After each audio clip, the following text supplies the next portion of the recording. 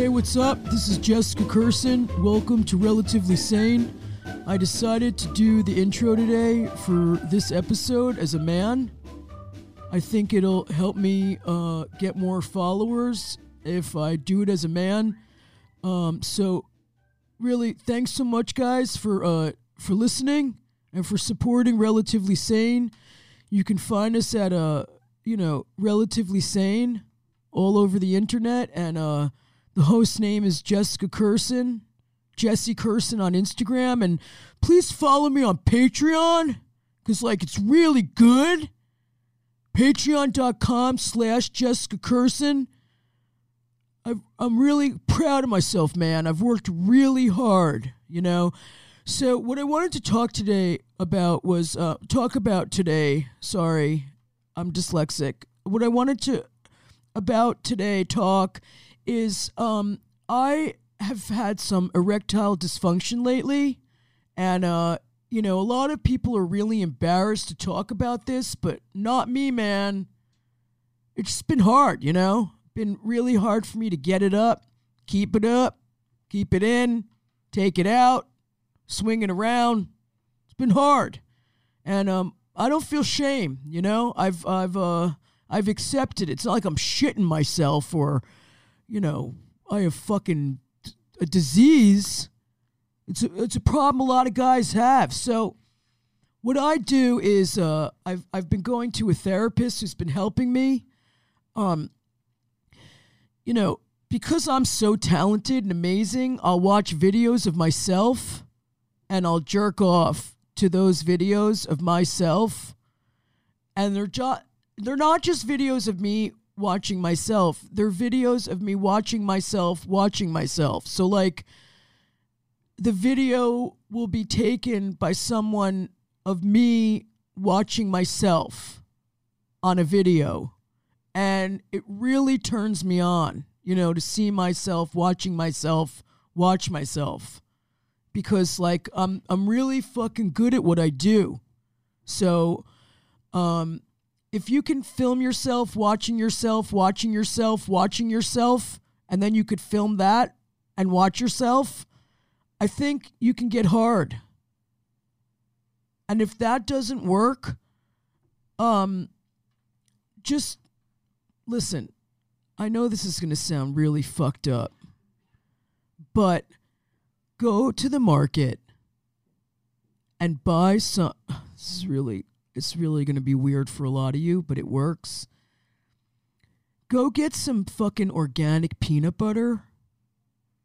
Because organic is, even though I eat a lot of ass, I get organic peanut butter because it's really good for you. It's important if it's organic. You can't just eat organic ass. You're not going to know which ass is organic and which ass isn't organic. Sorry, that was my dyslexia. So you get organic peanut butter and you fucking take a jar and just fucking put your whole fucking hand in it. And then you jerk off to watching video of yourself jerking off with organic peanut butter, watching yourself jerk off with organic peanut butter on a farm. That'll work. I really hope this has helped a lot of you in your life and you've grown from hearing this and this experience. Again, go to my Patreon because I'm a man and I need you to support me because I can't get hard. Thanks for listening to Relatively Sane. Please welcome Luis J. Gomez. Hi, guys. Welcome to Relatively Sane. I am here with the brilliant, amazing, trailblazer? That's a word I'm going to give you. Nice. I like it. Fearless. It maybe not in real life, but you seem that way a lot. Yeah. I know, but you hide it well, which I do too. It's very good. Luis Gomez is here. Luis J. Gomez.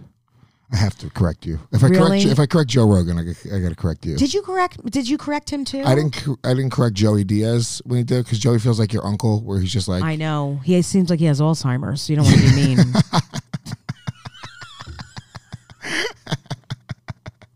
Yeah, I use the J, and I wouldn't actually even really correct people because I don't really give a shit at this point. But your name. But well, at this point, if I don't correct you, people listening to this are like, "Why didn't he correct Jessica?" What's he corrects the J everyone. stand for? Juice Slayer. Yeah. Oh, that's you know what? That's why I've always liked you because I have self-hatred. Yeah, because I slay juice. What is it? What does it stand for? James. Okay. Well, everyone calls me Kirsten. Did you know that? My real last name is Kirsten. But I never correct anyone. So now I'm in the opposite position. If I correct you now, it seems insane. Yeah, it's a little crazy. Because even close friends of mine say Kirsten. Yeah. So can you imagine if I'm like, it's Kirsten? Yeah, that would be, at this point, after knowing you for like at least a decade, like, all right, relax.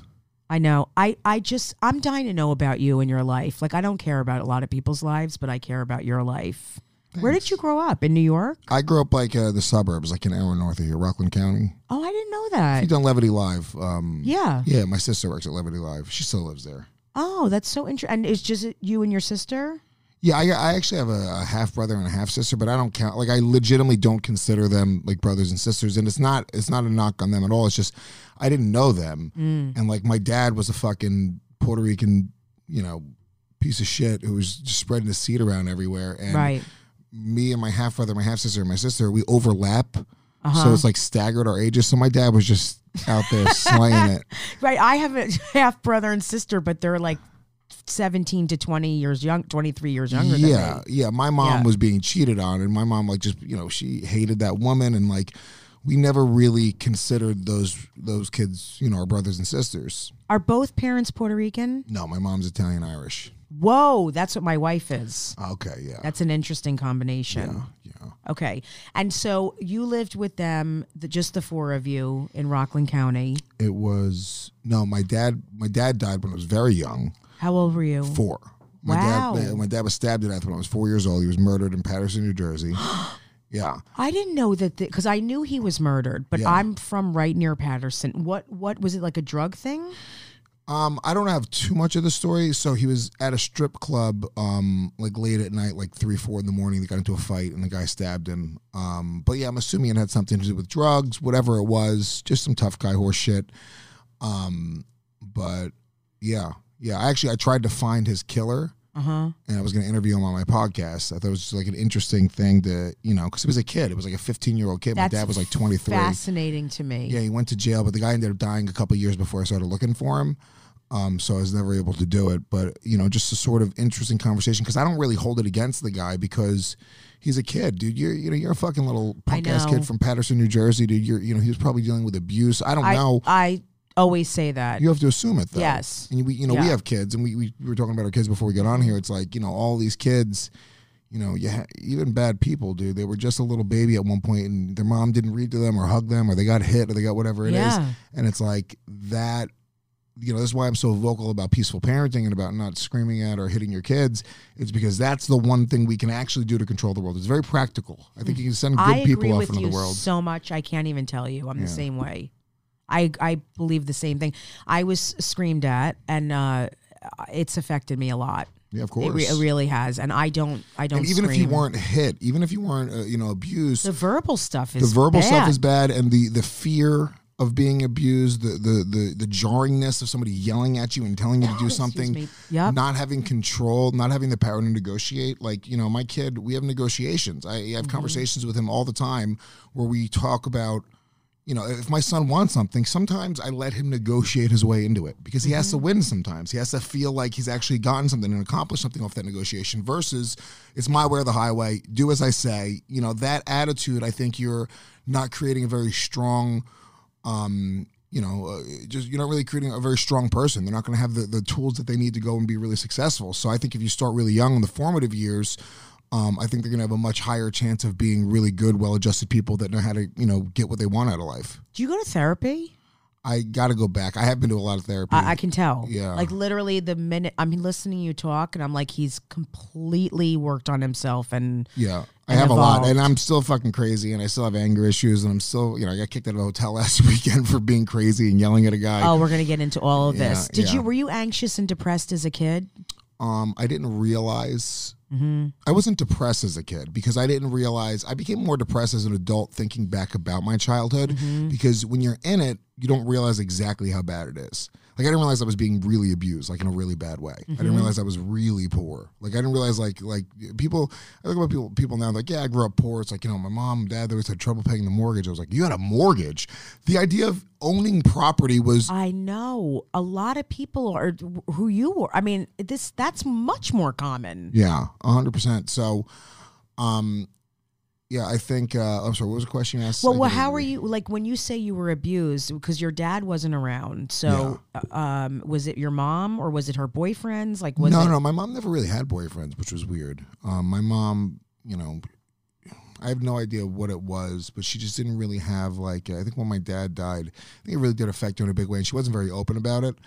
But she didn't really have boyfriends. She was just very angry and abusive, and even as like a little kid would just, you know, opt for violence in a very, very quick way. You know, being hit with weapons, belts, you know, hangers, you know, whatever it was, closed fists, like. And I remember just being as a little kid, just like remembering when I was a little kid, being like, this is wrong. There's no way it's right to actually hit a little kid. How are you hitting? You know, you're supposed to protect your kids. So it just, you know, when I had a kid, it just clicked. I went in the opposite direction. I started reading about peaceful parenting. There was a video on YouTube. But there's a guy named Stefan Molyneux, who I think at this point he's considered like a big like right-wing, alt-right Trump guy, which I don't give a fuck about politics at all. It's like he just made this great video on peaceful parenting, and you know it really did break down. It was just sort of the introduction to peaceful parenting, and it was a great. I think if anybody. Maybe if they're on the fence, maybe they lose their temper, maybe they spank their kid's hand. But, you know, maybe if you've considered the fact that that's not the way to do it, I say watch that video because I think it will logically break down why you shouldn't.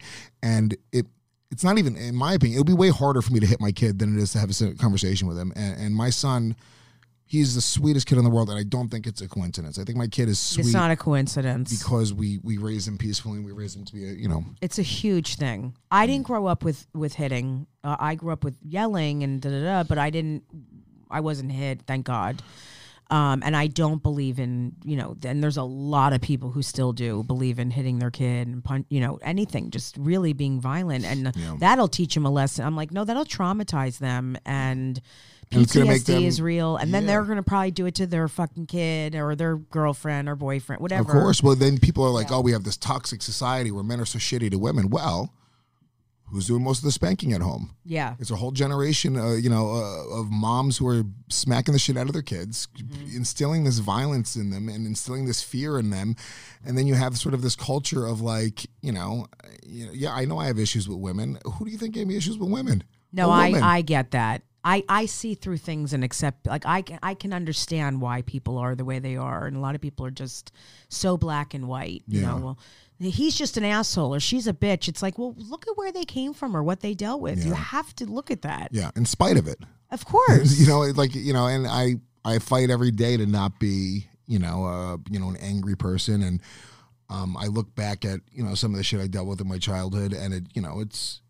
You know, you sort of feel like there's a sense of, you know, it's a double-edged sword because the reality is it's also why I'm able to be successful today. I don't know that if I had, you know, middle-class lifestyle, it had to be like extreme, you know, and I think that it enables me to, you know, appreciate the journey and the path and how long it's sort of taken to, you know, be where I'm at, and also to appreciate, you know, everything. I'm very emotional about money. I'm very, like, I just remember growing up being on welfare, having my mom, you know, bring food stamps to the supermarket. And I'm so embarrassed and just like, it was just so like, as a little kid, it's like just the, you know, the worst feeling. So I just sort of always had the attitude of like, no, I'm going to work hard. And I've literally had a job every day since I was 11 years old. I've never not worked. I've always worked for myself. I you know, I was buying my own school clothes when I was like in the 6th grade, 7th grade. I was out of the house when I was 16. See, that's so interesting. I mean, thank God and thank whatever up there that you went the other route. I mean, a lot of people just lay down and they're victims and they blame and they don't move forward. And that's really more, obviously, that's more of the reaction to growing up in an abusive home. Well, I almost did go down a really bad path. I mean, I was stealing a lot. I was doing some, you know, shady shit. Nothing like, I was never like a violent kid. I would get into fights and stuff just because we grew up in poverty, and you know that's just how you dealt with it, right? Mm-hmm. So like I would get into fights with my best friends. Yeah, like poor kids, that's the way it worked. Okay, I don't know how it is with kids who are from like middle class or upper class, but me and my buddy James Saccone or Mike Guerrero, I mean literally every one of my friends from like elementary school, middle school, all the Hispanic and poor kids and black kids that I grew up with. We all beat the shit out of each other in a parking lot somewhere. Yeah, the white kids didn't do that where I grew up. No, yeah, they would have a conversation. They would talk to their mom about it. Their parents would maybe get together. They would complain, right? Right. Their parents would get. They would get together and try to settle the problem for their children. Are you fucking crazy? Me and James Saccone got into probably 10 fistfights as kids. You know what I'm saying? Yeah. Me and Mike Guerrero probably 10 fistfights as kids. You get angry, you're playing a video game, you roll around. You know, that's it. And now that's not acceptable in society. So you can't but that's just sort of, you know, my foundation and how we grew up. How do you feel like you got out of that path? Like, what do you think happened? What was the shifting point for you? Well, there was a couple things, right? So, I mean, you know, there was a couple of we used to steal from the mall pretty regularly. And I never got arrested, luckily. We were just like punk ass kids. We would steal sneakers, and there was like a pizza guy who would like give us just sizes. You know, every time the pizza guy in the town knows everybody. Mm-hmm. So the guy who owned this pizzeria would like get like just sizes of sneakers from his friends and just tell us either men's 13, women's 11, and we have to go to Modell's. We'd steal the sneakers, bring them back to him, and he would pay us like $20 a pair of sneakers, and he would sell them to his people for like $50. Mm-hmm.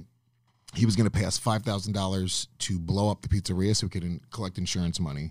Did you blow it up? No, we didn't. We almost did that. We were very close. Like we were just stupid kids. We were going to take lighter fluid and put it all over the restaurant, all over the electrical stuff, and just light a match. We were probably going to get killed. It was probably of course stupid. Yeah, we didn't do it. He actually pulled the plug on it. He was like, "Yeah, don't do it." And then you guys were like, well, okay. We were going to do it. Like we straight up bought everything. The shit I almost did and even did growing up. It's a miracle I'm okay. Yeah. I almost robbed a KFC. I was going to like pretend I had a gun in my pocket. Like I was going to put a screwdriver in my pocket. Was that for the biscuits or was that for the money? I love the original recipe. Yeah, I know. Yeah. Yeah. I do love KFC or Popeyes. What do you say? I don't know. I think KFC. I agree. I don't know. Popeyes is fine. It's good. Yeah. I mean, KFC is the original. Yeah. So it's just, I don't care. I love chicken so much, I would eat it. Yeah. I would just see a live chicken and snap its neck and eat it. I love food so much. I'm joking. I would never do that.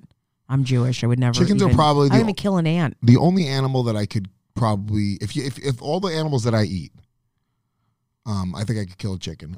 You do? Well, I could never kill an animal. The Bill Patrice bit. It's fucking great. Where he's like, I kill a fish though because I don't got no eyebrows. I just look at you. That's hilarious. I have killed fish. I've gone fishing. I don't know if I've ever actually killed the fish. I mean, I didn't kill it. I didn't like take a knife and stab it, but I caught fish and they died in the boat. Oh, you just let it suffocate? And they just flop around. Tortured it instead of hitting it in the head? No, I didn't. You're not supposed to hit it in the head. You're supposed to take like a club. I'm not hitting. I'm not clubbing anything. Yeah, but it's except way myself. Worse. I'm the only person I would club. What would you rather? Would you rather one? I love Would You Rather. We can do this the whole fucking podcast. This is your death, okay? Okay. I can't wait to talk about this. One blunt, swift hit to the head. Uh-huh. Brain splatter everywhere, but it's done. But do I have to see the thing and everything? I have to see it coming at me? Yeah. Nah. Yeah, one eye open looking up at it. Jesus, that's a lot. Or somebody suffocates you slowly as everyone's dancing around drinking Coronas while you're on the ground just suffocating. How are they suffocating me? Well, I guess it's the opposite of a fish. So a fish, it's like you'd be drowning. Let's say somebody drowned you. That's the best way. Because I'm assuming when a fish is on a boat flopping around, it feels like it's drowning, I know this sounds weird, but I might want to drown. I think Jessica, I'm sick in the head. I know. You are sick in the head. It seems more erotic. It's so quick, just the... I don't know if I could see... I don't know. That moment of seeing the thing coming at my head, I don't know. I don't know. This is really going to bother me Drowning is one of the worst ways to go. Can I get hit in the head and then be half dead and then be drowned? That's the worst situation. That's worse. It's just a little bit of both. A little column A, a little column B? Yes. Okay. I'm being tickled. Yeah, I think if I had to... Yeah, chickens are... I don't know. What would you do? You'd oh God! You would I wonder if you had to guess how to kill a chicken, because we'd have to look cut its head off. We'll have to look it up. But how would you do it? Let me explain something. I would never kill an animal, but if I had to kill a chicken, like to support my children, let's put it that way. If I cut its head off and it kept moving, I would end up in a mental institution, rocking in a corner, drooling, flicking a light. I could not see it move after I tried to kill it. Could you? You probably could. I could. I've never killed an animal in my life. I don't even kill bugs, right? Me either. A roach. Roaches deserve death. But any other bug, I couldn't even kill. So I would have a hard time. But if you had to, like your son has to eat, I would way rather do that than like a cow or like a sheep or like a whatever else people eat. But chickens are really anxious and running around, and they're very dramatic. It might be better to just kill something that just stands there. Jessica, if me and you had to kill a chicken, you can give us a fucking year. We're not catching this chicken. We're not going to hold it in the we're going to cut our thumb off. I can't even barely, with a chicken breast on a plate, I can barely function eating it. I can't barely cut a chicken breast sitting on a plate. I'm not running around a room.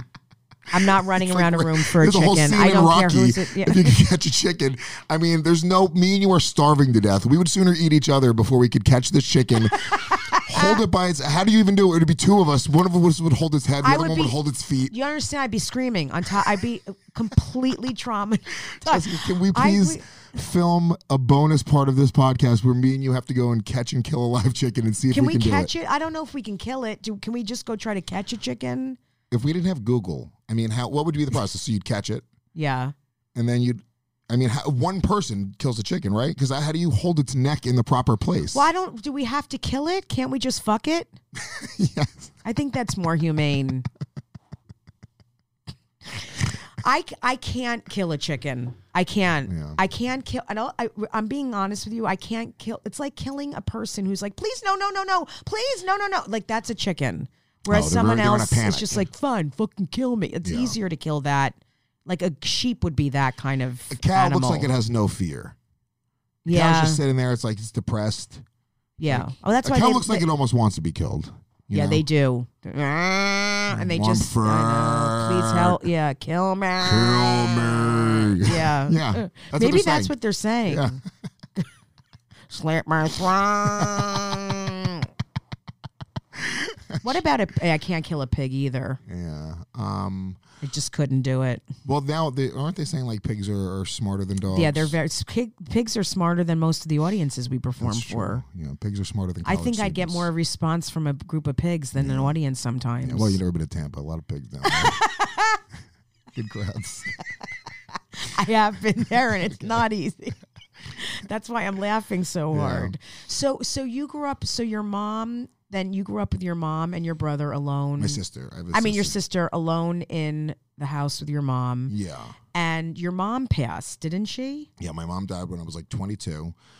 And it was right after I moved to New York. Now, New York and comedy it's what saved me. It's what made me just not go down the path of being a dummy anymore, because I was just, I was starting to sell drugs, but it wasn't real. Like, it sounds worse, right? I wasn't slinging crack on a corner. I was like buying large amounts of weed and bagging it up to my friends and mushrooms. I've sold weed too. Yeah, it's just like that type of stuff. But I was going down a path, and it's just the reality is this: once you start going down whatever path and you start to see some sort of success. The successes and the positive sides of that path, even if it's like a shady stuff like stealing or selling drugs or whatever it is, starts to become intoxicating. You start to go, oh, this is something that I'm good at, right? So I wasn't really good at much, and I started becoming good at like stealing and doing shady things and just sort of, and then I had a girlfriend that I was dating, and she was a year younger than me, and she ended up going to school in New York, so I sort of followed her here, and I went to Baruch College for a semester. Oh, wow. And I answered an ad in the Village Voice for the New York Comedy Club to sell comedy club tickets on the street when I was 19 years old. I remember that. Yeah. Isn't that crazy? I remember it. I've known you a long time. Oh, yeah. That's what I did for a very, very long time, and that's how I got introduced to comedy. But, I was stealing sneakers and selling them for $20 a pop and selling a little bit of weed here and there. I came out to do this job because I needed some extra scratch, and I was like, promote comedy clubs in New York City. It was all commission-based. You'd sell tickets to strangers on the street. And, the first day I looked at it, I made like $100 and I was like, whoa. Yeah. And the first week I made probably like $600-700. And it was more money than my mom, twice as much money as my mom had ever made in her entire life in a week.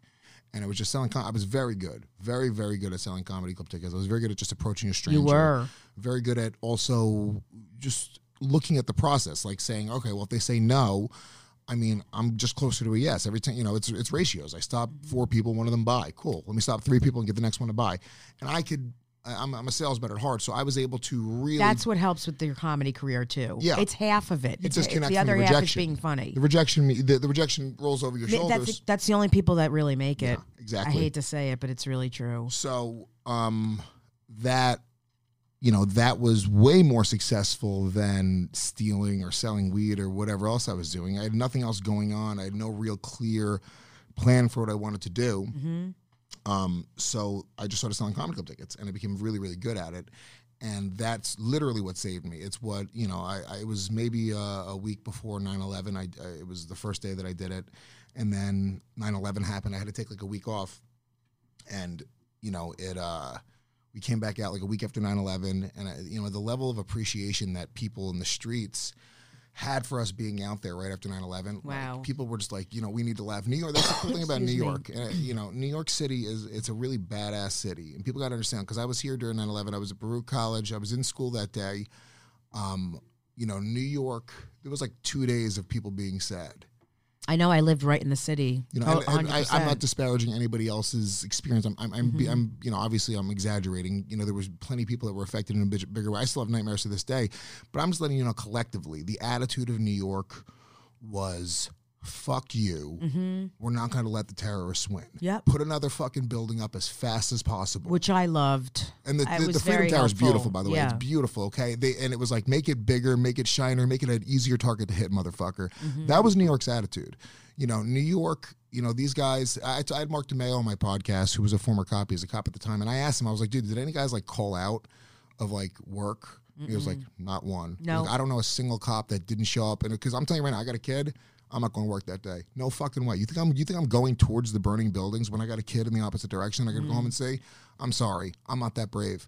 But the fact that every fucking cop, firemen, every fireman went in. I mean, they went into hell. And they were just called in. They were off. They were volunteer. Yep. Dude, it was crazy. And the attitude that New York had, it made me like, I was like, holy shit, this is the coolest city in the world. It made me fall in love with the city. And to be honest with you, it made me fall in love with comedy because the comedy clubs were open a week later as well. I know. And every comic was joking about 9/11. Yep. Every fucking comic was joking about 9/11. Mm-hmm. And there were people in the audience who were very deeply affected. Nobody was triggered.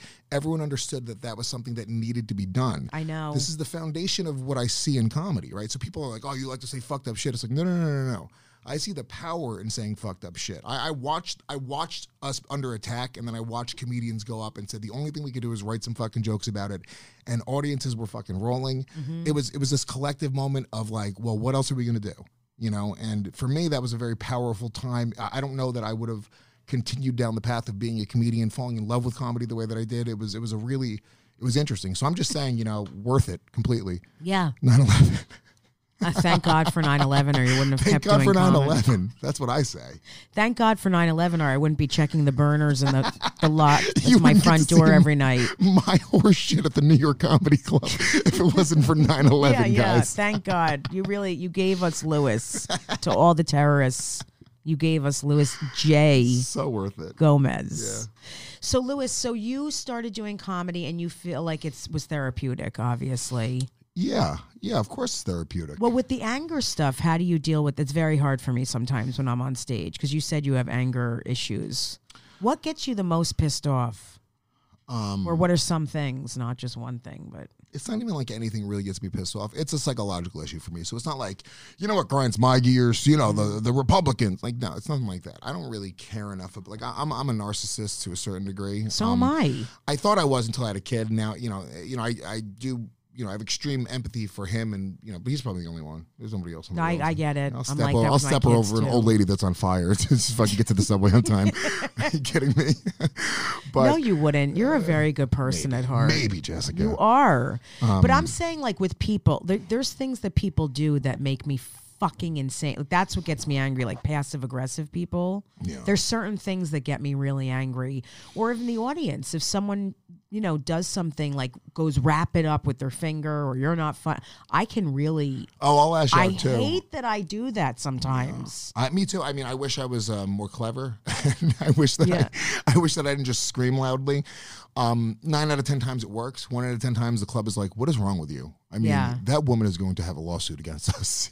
Well, you said you had a thing happen the other day. What happened? I'll give you the long story short because I don't want to bore you with the details. But no, it's interesting to me that you got kicked out of a hotel. Yeah, I was smoking. Essentially, I wasn't smoking weed in there. I rolled weed in the room, went outside to smoke it. But also, when I went to go outside to smoke, and I ordered a sandwich. And I was kind of an asshole to the chick at the bar, and I was an asshole to the guy at the front because I forgot my card. I was sort of, and then I think they just like smelled weed on me. They were like, "What is this?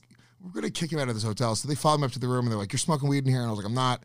And me and the guy started cursing each other out. And then he went downstairs, and then I went to go tell the manager on him, like he's the problem. It's just fucking crazy. They're like, "Sir, you got to go now."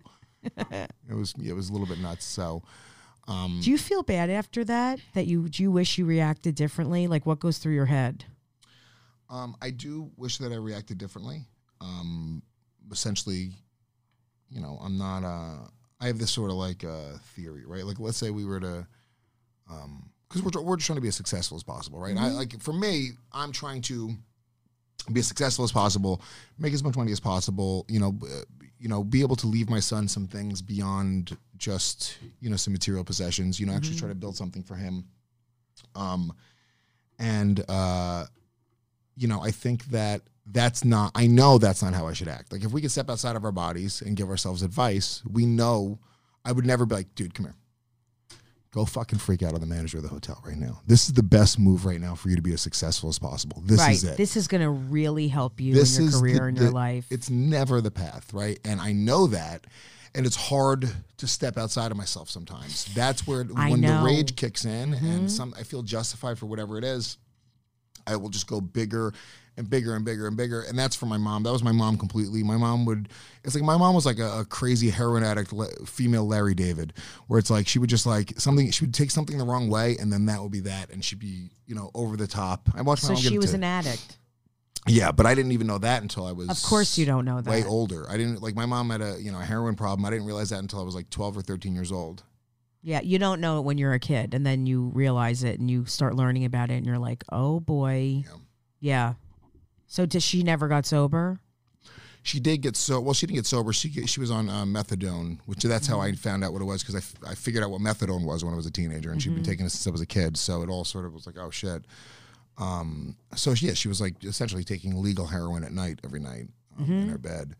So, and then when that's what she died. She died of a heroin overdose, but it was essentially she committed suicide through heroin. She was trying to kill herself with heroin. Yeah, it's really. Well, I'm just the interesting thing is you're talking about all this stuff. I lately have been hearing a lot about that, unfortunately, with people with heroin and different things that they're, purposely ODing, or they're ODing by mistake, or whatever it is. I've dealt with addiction for my whole life since I can remember. And it's, to be the child of that is really, like, I didn't know if you ever went to Al-Anon or did any of that work to understand, like, were you able to have compassion with her with the addiction stuff, or is it? I am now. Yeah. As I'm older, but yeah, it was hurtful at the time, I really wasn't able to like understand or like know better to not make her feel guilty because of the darkness. Of course. So yeah, as I've gotten older, but it's too late now. Yeah. That's why I tell people, I'm like, dude, I haven't talked to my mom in years. Like, just go do it, idiot. Do it. Fix it. I feel the same way, because you never know. I've had sudden death in my life, and you never know ever, obviously, when something could happen. Yeah. And it's really hard if you don't process certain things. Mm-hmm.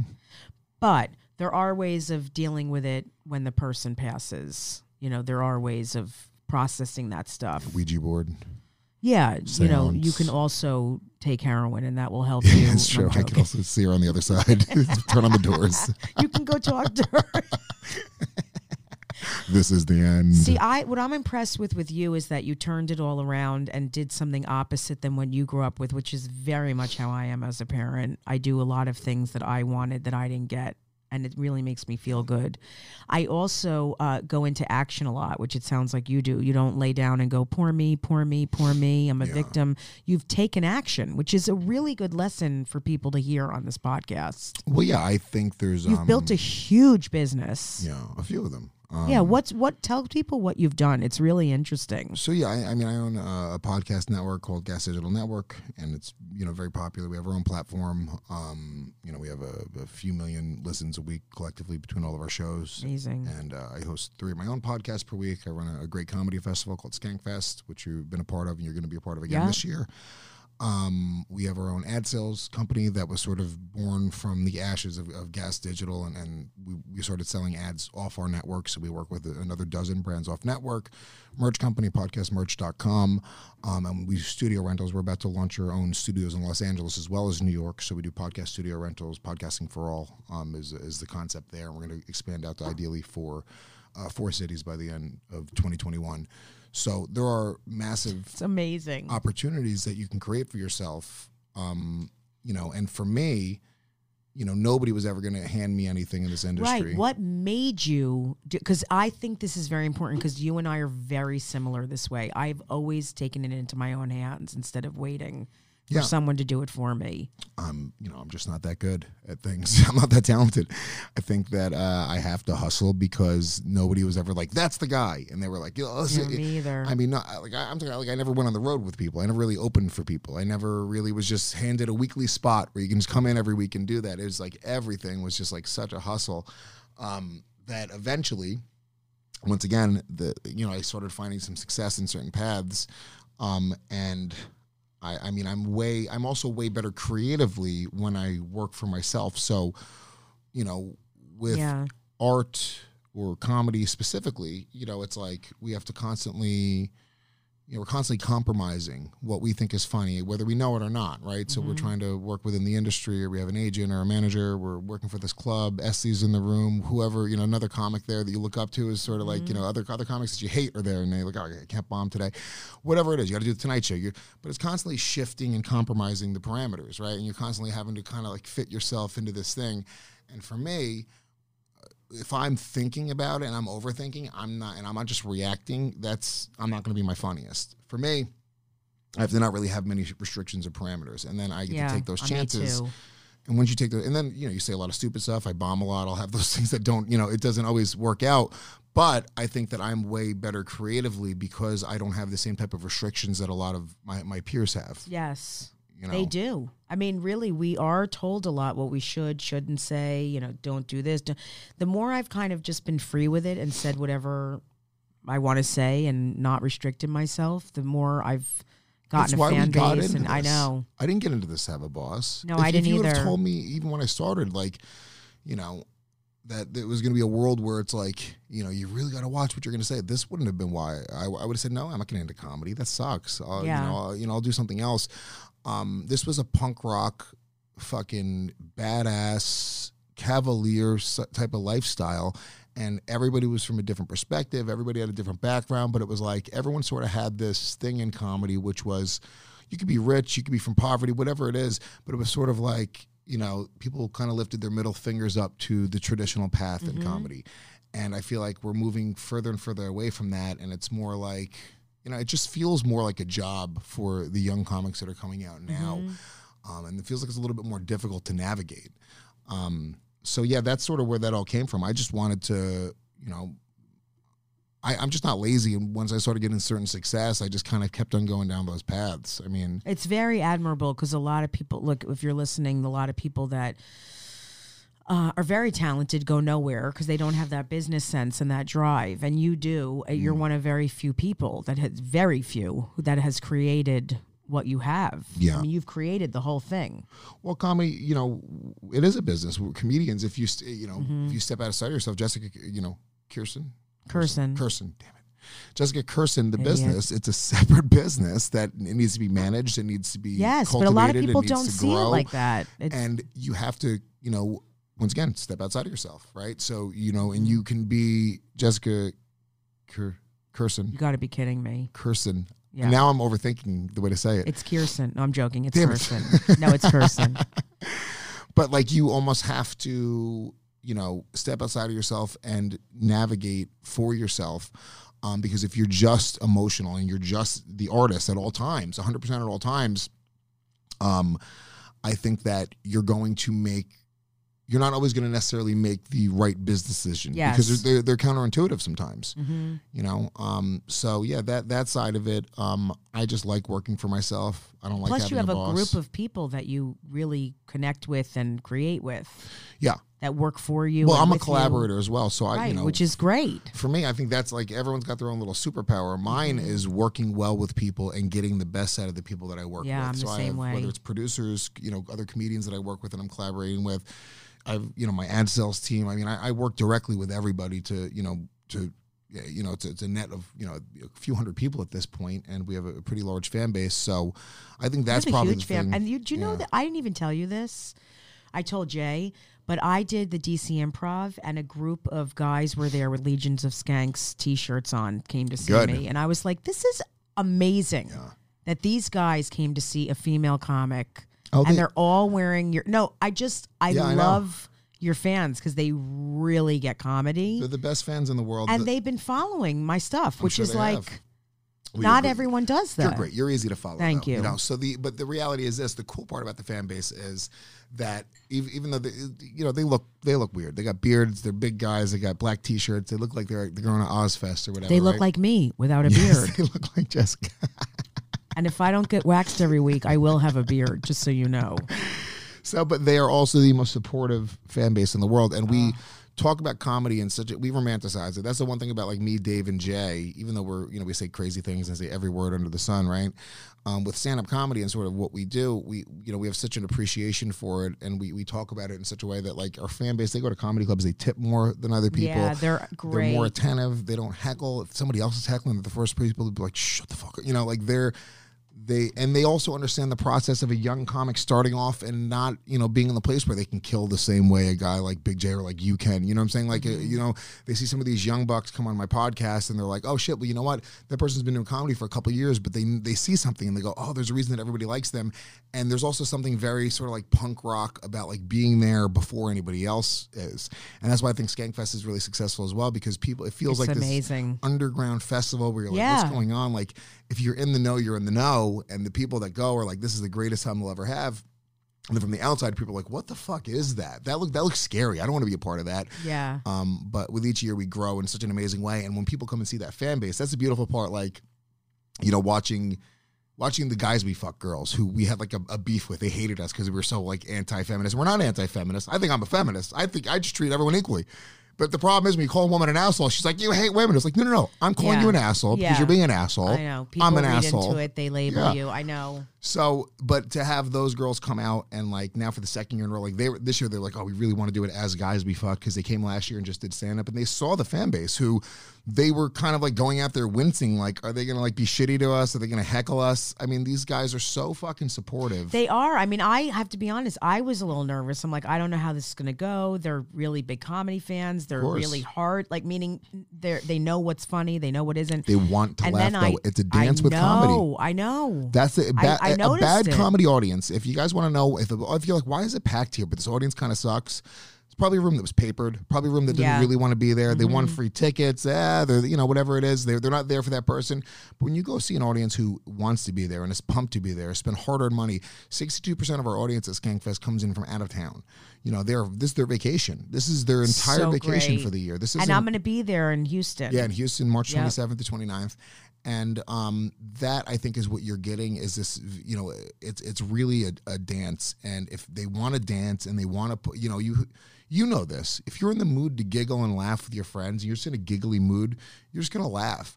It's like, it's a laugh track, right? So the more people are wanting to laugh and they're around you, it's like the Impractical Jokers. You watch Sal and those guys in the Impractical Jokers. It's like, dude, all they're doing is just sort of letting you know when to laugh. And it's just sort of, it gets you giggly and you're like, it's kind of addictive. And that, I think, is when you go to Skankfest, everyone kills. Everyone's like, God damn it, dude. Every fucking show, whether you're a young buck who nobody's heard of or you're like one of the headliners, You murder. Clean. I mean, we had Gaffigan a couple years ago. One of the cleanest comics in the world. Yeah, they don't care about that. They're very smart with comedy. Yeah. They're really good audiences. Yeah.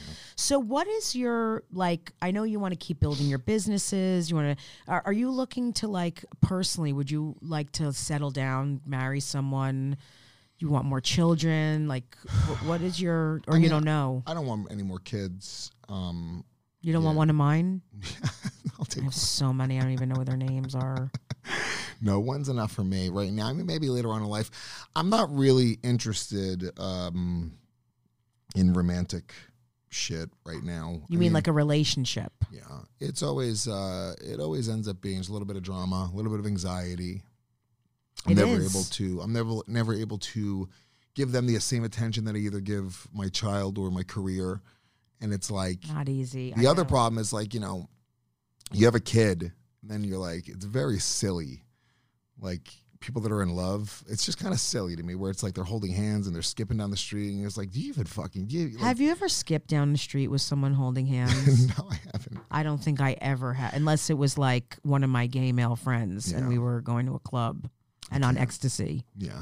Yeah, I don't understand that whole being so happy. I mean, yeah, a week or two, a month, it's really great. And then it just ends up being, there's drama. It's a countdown to when you guys are going to either fall out of love or break up, or it's a countdown to, like, destruction.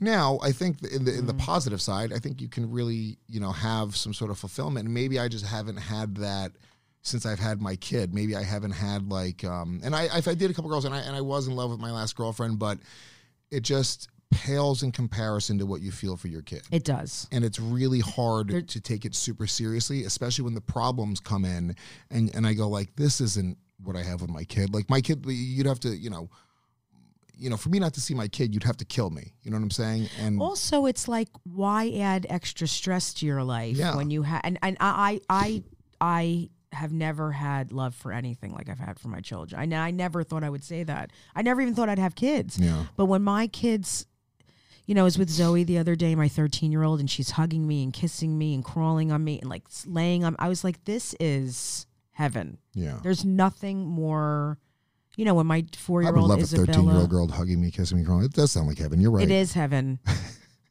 No, not in that way. No, I'm kidding. She's really pretty. But, now I'm going to kill you and I'm going to vomit. What about a 4-year-old? Oh, my God. Is that too young? For a little bit too young. Okay. My 4-year-old will do it. I love you, Mama. Have good shows. Like, she just said that to me when I left. How cute is that? Aww. You know? My son, he's at an age now, too, where, because, you know, I do really dirty comedy, and, you know, I had to like answer for that at one point. It's not just like telling jokes where they're like worked out and it's like, well, it's a craft. It's like, no, me and Big J jerked each other off with the fleshlights one time. It's just, you know, it's just out there. It's, holy shit. Can I be on that show the next you time? Can. And I'm going to have a conversation with my kid one day. Yeah. So, you know, I did talk to him recently because he heard, like, I was like listening to a podcast clip or something that one of my producers sent me, and he heard me curse. He's like, Dad, you use a, you know, dirty word. And I was like, James, well, you know, that's what Dad does. I was like, I use really dirty words when I tell jokes. I was like, I do adult comedy, and, you know, most comedy's for adults, but I do really, really adult comedy. So now that it's what he says, he's like, my dad does adult comedy. Like, not just adult comedy, really, really I love the comedy. way they say things. Yeah. It is so funny. It's so cute, yeah. It is. I mean, the relationship thing is also hard when you're, I don't know, if I were a straight male comic and on the road and doing all this, boy, oh boy, I don't know if I would settle down. I don't know. Thank you so much to all of my Patreon members for supporting the podcast. All right, hold up. Could you take a little off the P's? You're hitting them too hard. Not action. Thank you so much to all of my Patreon members for supporting the podcast. Hold on. Now you're whispering Patreon. Is there a reason you're whispering? Well, you said to take the somewhere in the middle. Okay. You ready? Action. Thank you so much to all of my Patreon members. Now you got to pause. For those of you who don't know, Patreon members, is that okay? It was perfect. Why'd you stop? Oh, okay. Patreon members. Cut. Let's go back to the beginning. Thank you and action. Thank you so much to all my Patreon members for supporting the podcast. For those of you who don't know, Patreon members get early access to the podcast, ad-free episodes, and access to monthly live streams where we talk more about... All right, let's take it back to the beginning. That was perfect. Do it exactly like that. I just did it well, though, Except but why are you finish it this starting time. over? Thank you so much to all of my patron... Cut. Why are you screaming? Because I'm just trying to get through this. Action. Thank you so much to all of my... Action.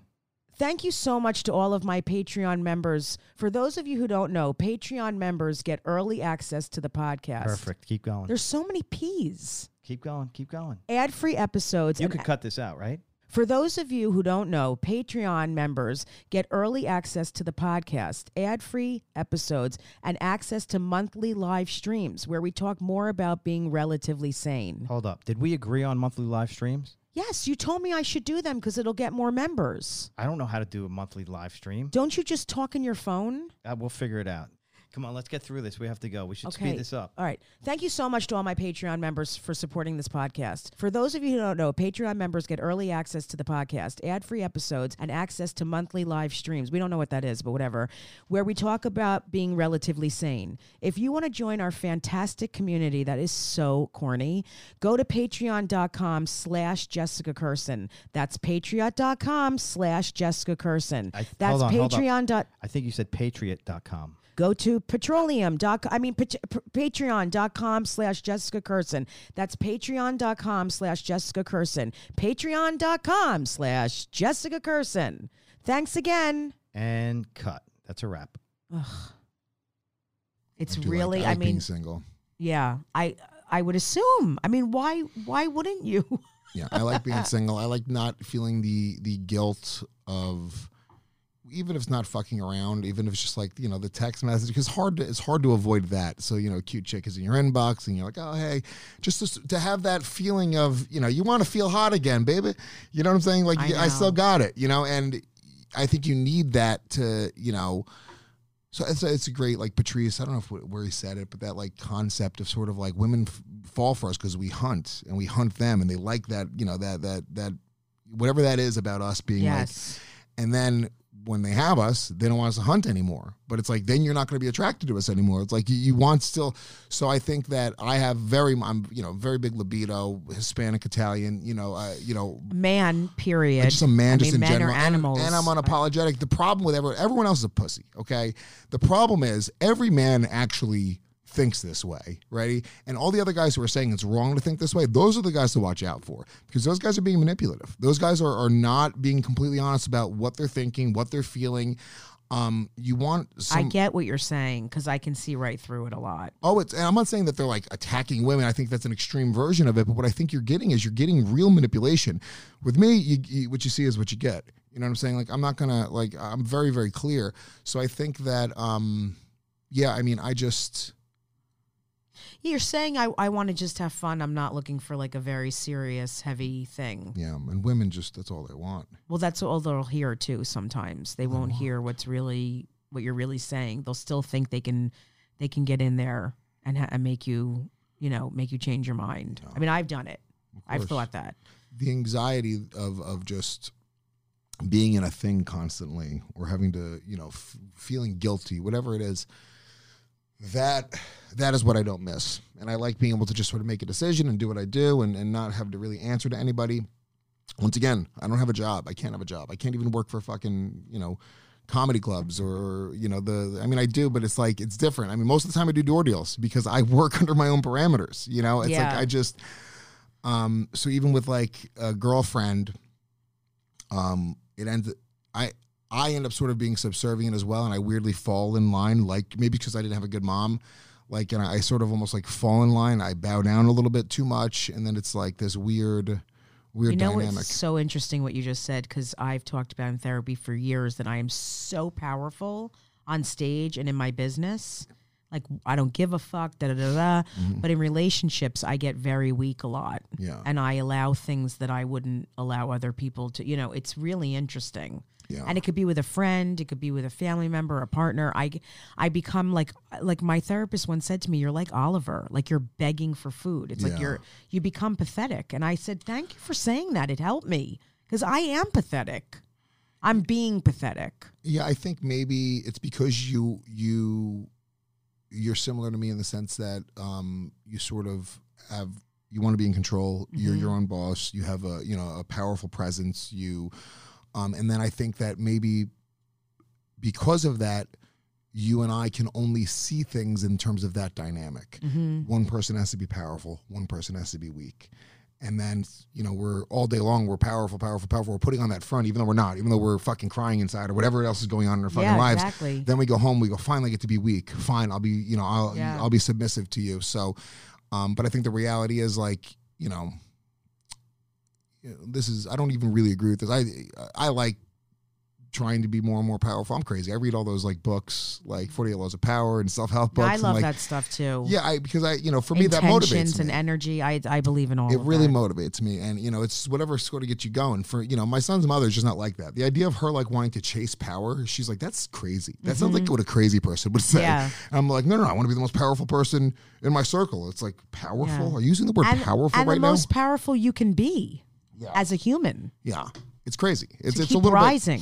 It's a little crazy, but I think that I need to sort of have that attitude in order to be successful. In this business, you do. Yeah. You do. You need to think big, be powerful, fake it until you make it. You got to do all that shit. Yeah. And it's why you have all this stuff going on in success, because you've taken action. And even when you get knocked down, you get right back up and do it again. And you have to have this like undeniable belief in this intangible thing that doesn't exist, right? So we're chasing this, whatever it is, right? When you sit down and you write a script, and I haven't written a script in a while. I've sort of given up on the idea that anyone's going to buy a script from me.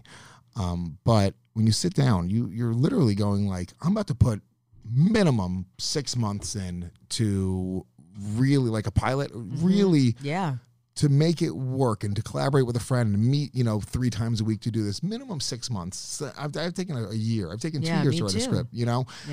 And it is to do that and have the motivation to really put you're all into it, because there's nobody paying you to do it for the most part. We're not fucking these guys. And there are people get paid to just write scripts. Like, that's not what happens there. We're literally taking a blind shot.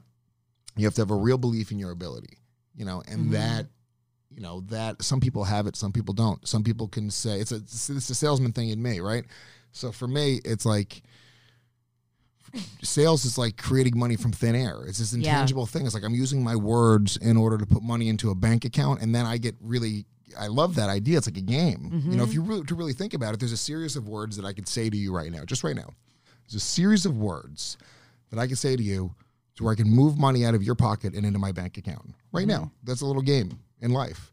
And that's the way that I sort of look at this business and everything that I do, is I'm playing this game, and my pieces really are my words, because I don't fucking lay bricks. I don't build houses. I just speak. And how can I figure out a way to sort of manipulate the bad word, but it's the truth. But no, I know that's what salespeople do. The whole system, whether it's people around me, all the factors, and then just keep on putting money into this bank account. And when you step back from it, and you're not emotional about it, and you look at it like it's a game. I mean, this is the way that people become billionaires. I know being not being emotional is very important. Yeah, very, because if I reacted to every single thing I deal with every day in this business or in my life, or I wouldn't be able to function. Well, powerful people don't react like that. You don't see them get emotional. You say she's even keeled. Cool. Good day, bad day. Mark Cuban, do you ever think he has like an emotional day where he's like sweating and panicking and running late to a train? Well, if he is, you're not going to see it. You're never going to see it. Never in a million years. And he's going to hide it, and you would never even see an inch of it. Right? I know. I agree with you. I actually think you're a very sensitive, loving, romantic person.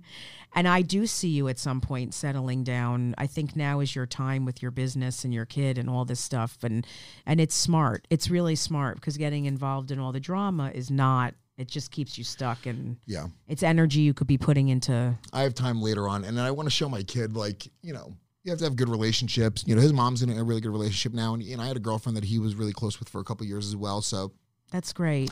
He's very adjusted there. He sees a lot of, it's a different lifestyle. We're co-parenting. Oh, excuse me, I'm burping. Oh, that's okay. I just farted. Drank whiskey last night. Oh, shit. Oh, I didn't drink whiskey, but I ate a lot of cheese. Yeah. I love the silence that just happened. Yeah. It's so good. I would have let it happen even longer, but I think some people are so filled with fear that they would have thought that it like the podcast ended suddenly or something horrible happened. Yeah. I think, people are afraid, especially like podcasting, they're afraid of silence, and they just want to like fill the time, fill the air with whatever. I think it makes for a better audio experience sometimes when you just pause, take a moment. I think it might be good to try it one time where there's really long pauses and see who will stick in there. It's a sales technique, by the way. If you want to know, like statistics, you can look at the statistics. What they tell salespeople is like, so when they go to close you, like the final line, right? And they go, so you're going to buy this car. It's to be, $26,500. It's got all this, that, the other, blah, blah, blah, blah. What do you think? Now, the next person to speak loses. There's like a moment there where it's like the salesperson's trained to literally go, what do you think? Now, a bad salesperson is going to just take that pause. You're not going to say anything. And then they're going to go, and remember, you're going to get this and that and the other. And they're going to keep on just talking themselves. That salesperson's lost. That's how you can tell if you have a good or a bad salesperson in front of you. In that moment when they ask you for the money, they specifically say, well, what do you think? Do you want to do this? Take the moment. Don't speak. Let them start speaking again. If they do, they're weak, and you can take them for whatever you want.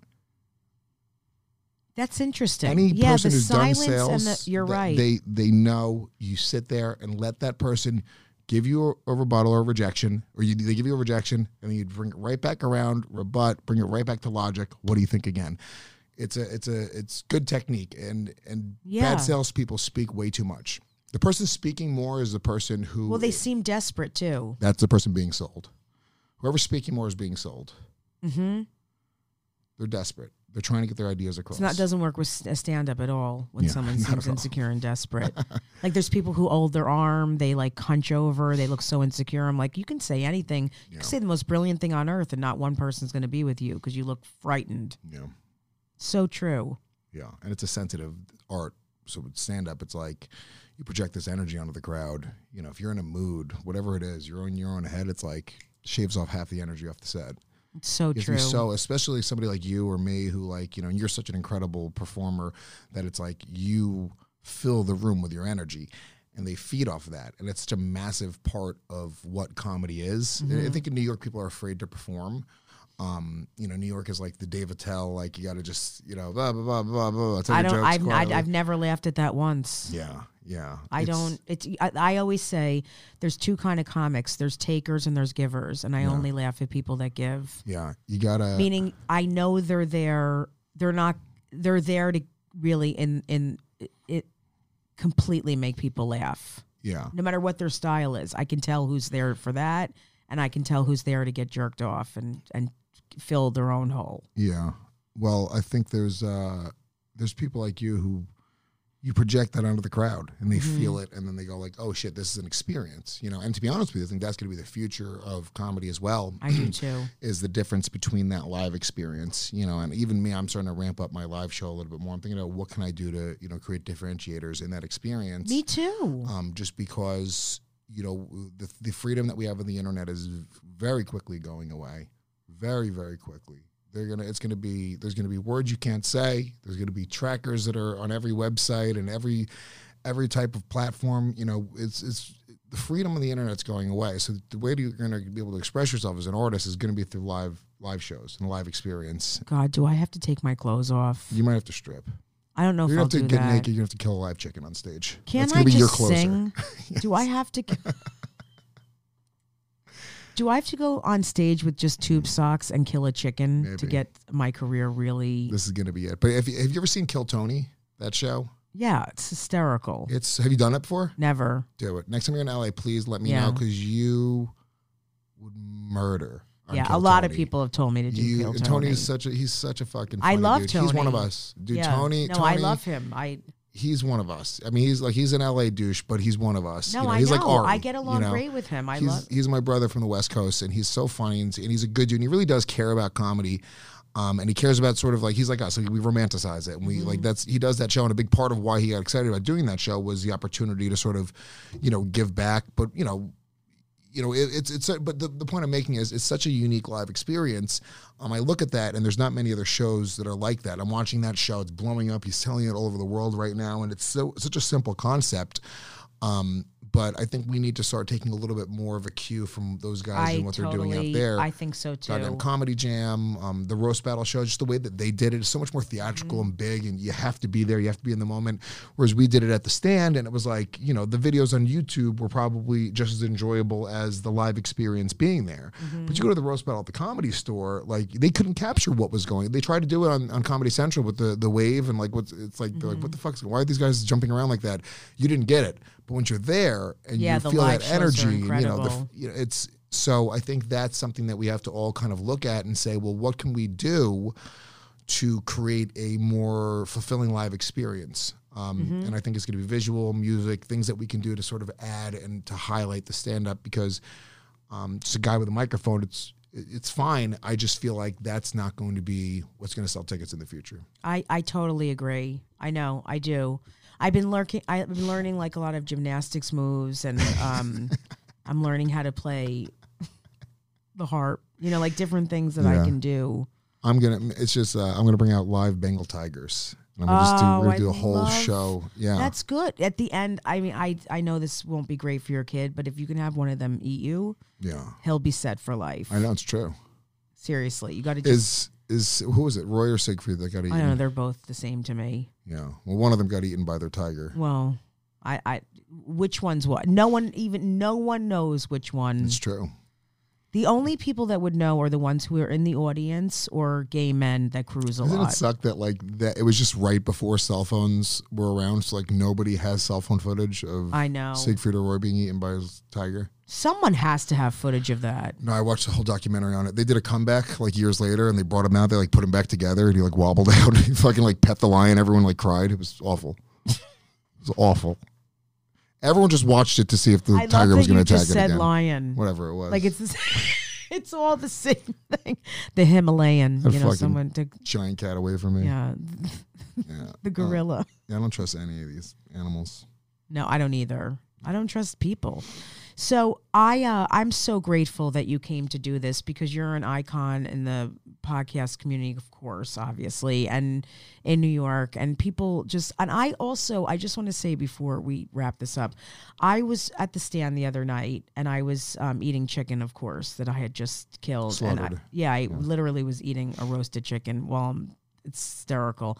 And I was looking through the glass at you filming your live podcast, because you can see through in the room at the Stand Comedy Club in New York City. And I was like, he is fucking amazing. Like, you were going around the audience giving people tastes of something you were eating. What were you eating that you were giving to I didn't have it. Usually I pour whiskey into their mouths as we blast metal music and we just get them going, try to hype them up for the show. Yeah, it was unbelievable. I didn't have a bottle of whiskey, so I just started giving them pieces of my duck, I think. Okay, who would do that? He was going around with a fork giving fans, his audience members, and they were like, and I don't hear anything. So I'm just watching the whole thing, and I'm like, it was so, I didn't know if there was like a group of people who were like in a wheelchair and you had to feed them. Yeah. I didn't know if you were taking care of a group, like they came for a discount. But I couldn't believe that you were doing that, and you were going, whoa, whoa, and just like clapping and getting everyone pumped. And it was, the energy that you gave out. You got to make them remember. No, you don't have to. You're very smart to do that. Yeah, well, the reality is look, you can love me or hate me, whatever it is. I just know that I will make sure that people are going to remember that I was in the room with them anytime. It was very smart. Yeah, it gets me into trouble a lot. I say the stupidest thing because I'll say this, the first thing that comes to my mind sometimes. But I just always make sure if somebody hates me, that's an emotional connection, right? In sales, you're looking for emotional triggers. I always bring it back to sales, right? So we're looking for emotional triggers in sales, right? So if I'm selling you a car, I'm talking about your daughters, I'm talking about your kids, how you want to drive them to college in this car, safety airbags, got everything. Oh, we got Sirius XM, got all the kids channels. That's because I know that you're emotional. That's a parent's emotional trigger. Simple as that, right? So you're looking for that. And if somebody hates me, I've already done the hardest part, which is connect with them emotionally, right? They're like, I fucking hate that guy. I want to watch him fucking die. That person is way easier to turn into a fan than a person that forgets me and that never thinks about me and never says anything. Because that guy will probably get what the people that like me get. he'll understand it eventually, because I am a tough pill to swallow. I am abrasive, right? But most of the time, that's the story. People are like, dude, I hated him at first, and then all of a sudden, out of nowhere, I was like, why isn't Lewis on this podcast? It'd be so much better. So I just sort of have that theory that, you know, you want to be memorable and you want to create a moment. And I just try to do that every time I'm on a podcast, on stage, in a meeting, and whatever it is, you know. Well, that's true. They say when you go in to pitch a show that you should be funny the second you walk in the room. You should say something or do something to get their attention. Like Ozzy Osbourne, he bit the head off the bat. Yeah. You used to do it with a chicken. You show up at every meeting with a chicken. Excuse me. I'm going to do that now. I'm going to bite the head off of a chicken. That's going to be my opener. I pitched the show with David Tell, and I watched him just make everyone in the room laugh, and it's such that's a visceral reaction that people it's so real. Like everything else, everyone shakes hands at a meeting, everyone's like, oh, and it's like he was just whatever it was, he was just like boom, boom, boom, boom, and I watched him. It was almost he was knocking down bowling pins, like just went boom, boom, boom, boom, boom. Got them all to laugh, and then it went, here's business. Blah, blah, blah, blah, blah, blah. So another laugh. Here's business. It was really... I do that too. Really cool. I have to say, I do that when I go into a I'm nervous meeting. as fuck. I can't make people laugh at a pitch meeting. The more you do it, the more, well, fuck it. Who cares? You're doing it all yourself anyway. Where can people find you? Can you give them the handles to your stuff? Yeah, I got a special out. Louis J. Gomez presents Louis J. Gomez. Available at Louis J. Gomez presents LouisJGomez.com. I love that so much. Tour dates everywhere. I'm going all over the place. Me and Kurt Metzger, who are really good friends. I love Kurt. He actually so worked much. the first day I sold Comedy Club tickets. He worked that same exact day, same exact corner. That's how we became friends. And then he, went off and became one of the most brilliant joke writers in the world. Yeah, he really is. So we're doing a tour together right now, co-headlining all over the country. And I'm on social media, Gomez Comedy on Instagram, Louis J. Gomez on Twitter, and I got a bunch of podcasts, Legion of Skanks, Realize Podcasts, I Believe You Me, all available. GasDigitalNetwork.com. Yeah, you guys start following Louis if you don't already. Excuse me, I'm so sorry. I have SARS. No, I have this tickle in my throat. It might be a feather, but something has been making me cough for weeks. It's so annoying. But in my mind, I'm dying because I'm Jewish. Do you go there too? Yeah, but I'm a hypochondriac, but I won't go to the doctor. I'm like, they're going to tell me I'm dying. I can't see him. Yeah. Yeah. So minimally. Maybe I shouldn't have gone the other day. All right, so I really appreciate you coming. I love you. I admire you. And thank you so much for doing this. Thank you so much, Jessica. You're the best. You know how much I look up to you and have looked up to you forever. Thank you. When I always say this, it's like, it's when good people, understand what we do and appreciate it and talk about it and are vocal. And, people like you come out and do our festival and you come out and do our shows. It goes such a long way because people love to, broad stroke everyone and sort of paint people in a certain light. And then it's like, well, no, Jessica Kirson wouldn't be hanging out with bad people. You know what I'm saying? Kirsten. I don't hang out with bad people. Jessica Kirson would. It doesn't matter. Jessica Kirson would never. Yeah, it's really like cursing like I'm cursing at you. Got it. Now I'll never forget it. I know. That's so salesy. It's cursing like cursing at you. But you should say that to everyone. I don't care, really. I just need to get through the day. I don't... I love you. I love your podcast. I love getting people going and riled up. Yeah. The people that perform at the festival are comics. They're all it's family. The best. The festival also, we do have a few tickets left. Skankfest.net is the website. We have everybody. Bobby Kelly's going to be there. Jim Norton. A ton of people. Florentine. Bonnie's coming. Voss is coming. Tom Green's going to be there. Kill Tony. Goddamn Comedy Jam. All the Legion of Skanks. Jessica's coming. Awesome. Yamanika is going to be there. Joe List, Mark Norman, Dan Soder. It's the best comics. Tim Dillon, Shane Gillis. Literally the best of the best. There's nobody... Yeah.